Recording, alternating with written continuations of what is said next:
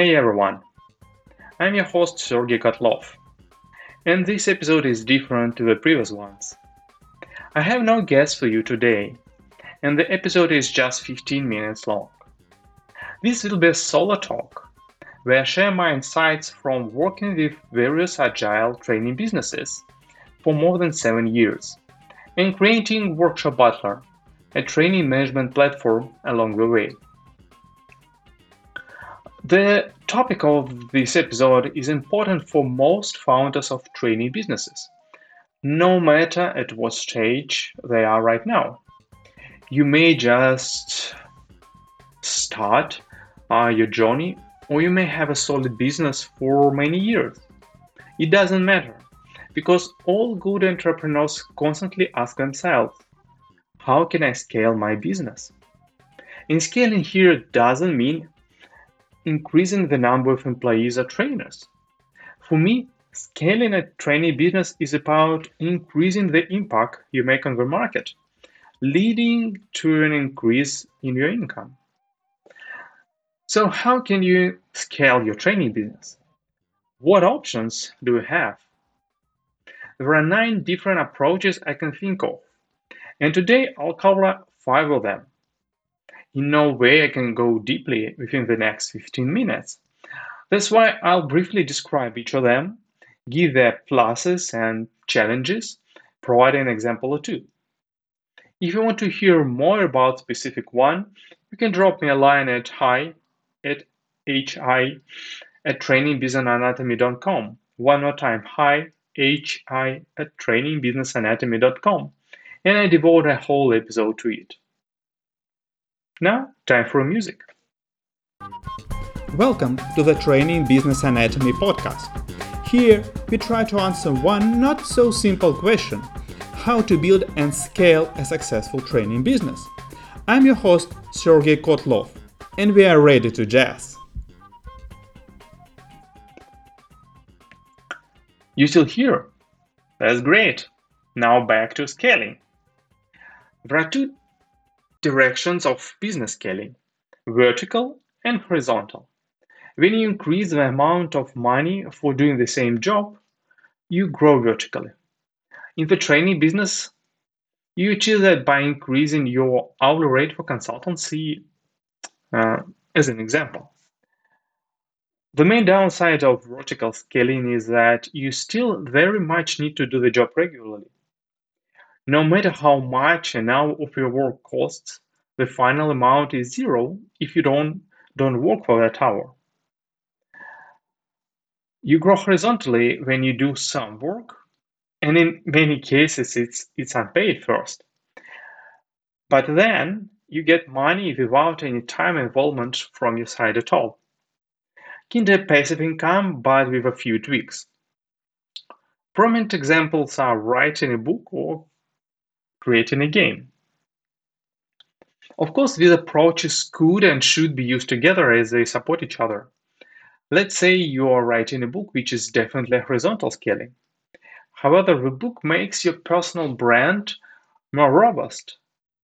And a strong brand allows you to raise prices for your services, like fees for speaking engagements. And again, speaking engagements are perfect opportunities to promote your book. As you see, 2 different groups of scaling go hand in hand. Used wisely, they can deliver fantastic results. Now, it's time to stop talking about generic stuff and dive into details. And I start with one of the most commonly used way to scale a training business: hire more trainers. Many trainers come to it when they have too many gigs coming their way, which they cannot handle all by themselves. Right? Its most significant advantage is that it's very straightforward. As soon as you have enough work to delegate, you search for a body trainer open for opportunities. And and here comes the first question: how to find a good one, right? The ultimate question almost any business owner tries to answer, and always and always makes a mistake answering it.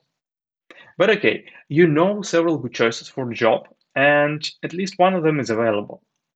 So, should you hire them as an employee or as a contractor? A contract is way less risky because you don't need to worry about what to do after the gig ends.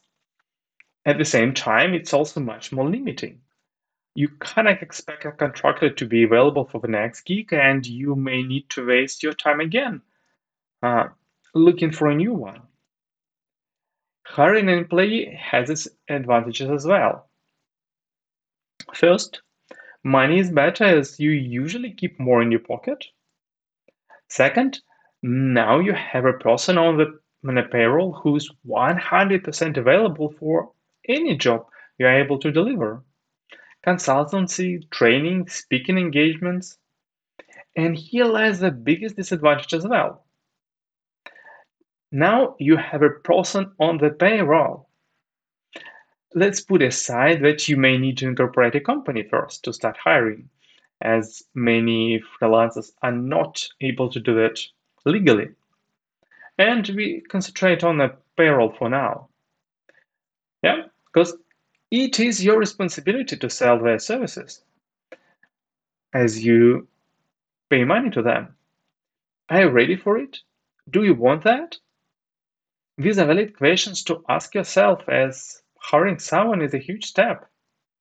It often leads to you doing less training and consultancy and more sales. Let's say that you are good at selling workshops, but have no desire to hire anyone. That's a good choice for someone. Then I have an option for you. Sell workshop of other people. By inviting prominent figures in the community, organizing and selling out their workshops, you create new valuable connections and earn money. This approach has numerous benefits.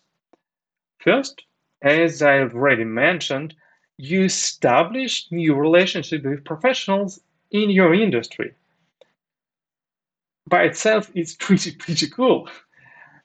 Second, you increase the network of potential clients. People who join a workshop of an invited trainer, they might never have looked at your offerings, but now they're familiar with you as an organizer and less skeptical about what you could offer.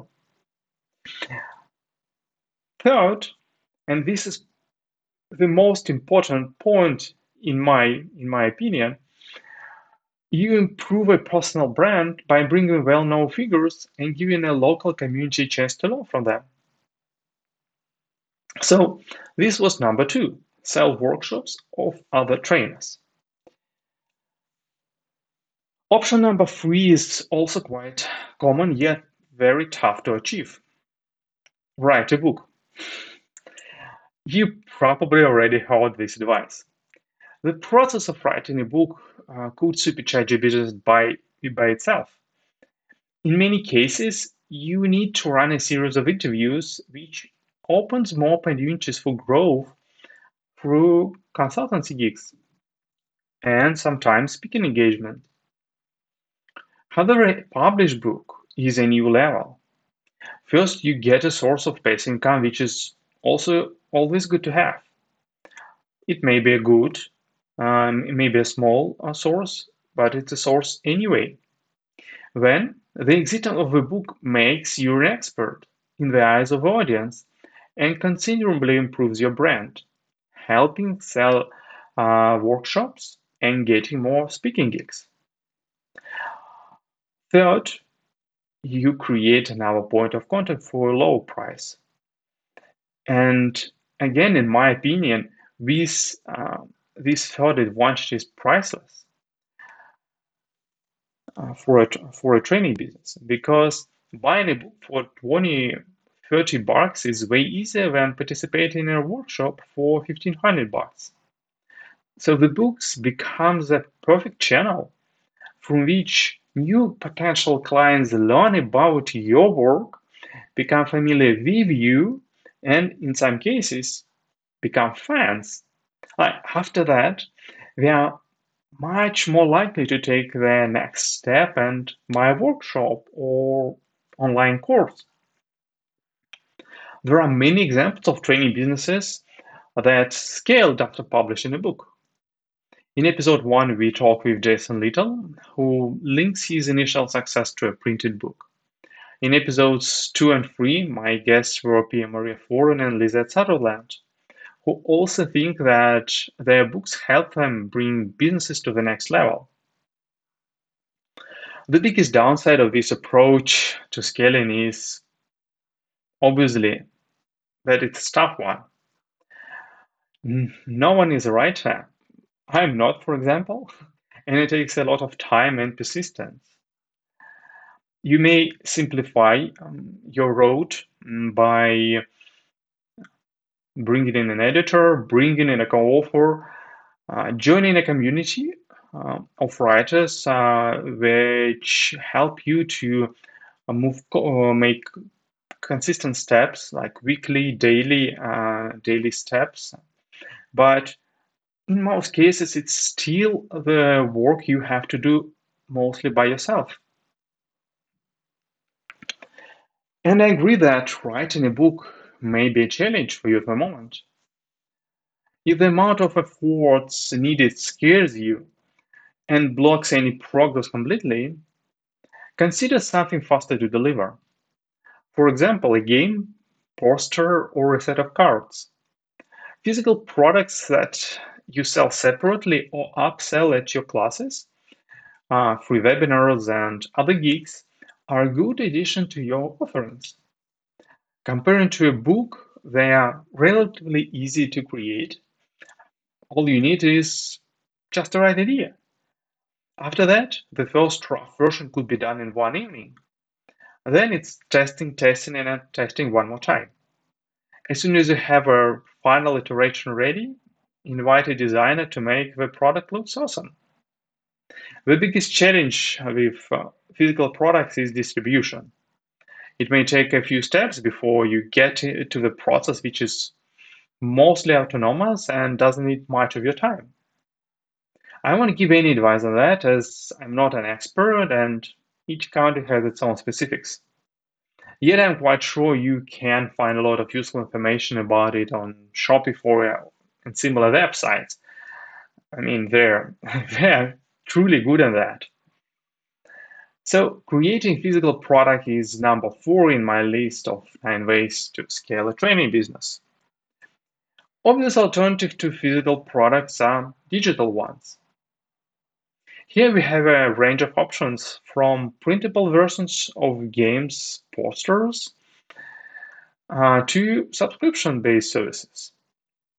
In the agile training market, printable versions of a physical product usually come for free, so you may find it challenging to sell something from this category.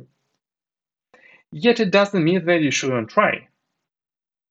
After all, your market may have different view on that particular type of product, right? Comprehensive online products are on the now side of comprehensive online products, subscription-based services, and on the other side of digital products offerings. And they're much more rare, and because of it, they stand out. Good examples, and again, I'm talking from my experience in the agile training markets, are Agility Health Rudder and Scrum Team Survive by the Liberators. However, building a really good online product is a challenge in itself, as it would require a lot of time for you before you can make it self-sustainable or even sell it. So it also means that in many cases you would need to hire a team or to at least find a developer or be ready to work using some no-code tools to build a solution by yourself. So I recommend thinking twice before you decide to make this move. Okay, I covered 5 ways to scale your training business. So it's hire more trainers, sell workshops of others, publish a book, create a physical product, or develop or productize service. In the next episode, I'll cover the 4 more, which is paid communities, certification products, increased attendance and prices, and online pre-recorded courses.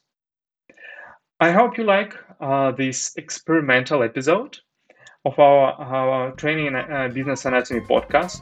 And if you have some suggestions or advices or good topic to talk about, please drop me a line at hi@trainingbusinessanatomy.com. One more time, hi@trainingbusinessanatomy.com. I definitely reply to you personally and would enjoy talking with you. This was your host, Sergey Kotlov. Stay tuned.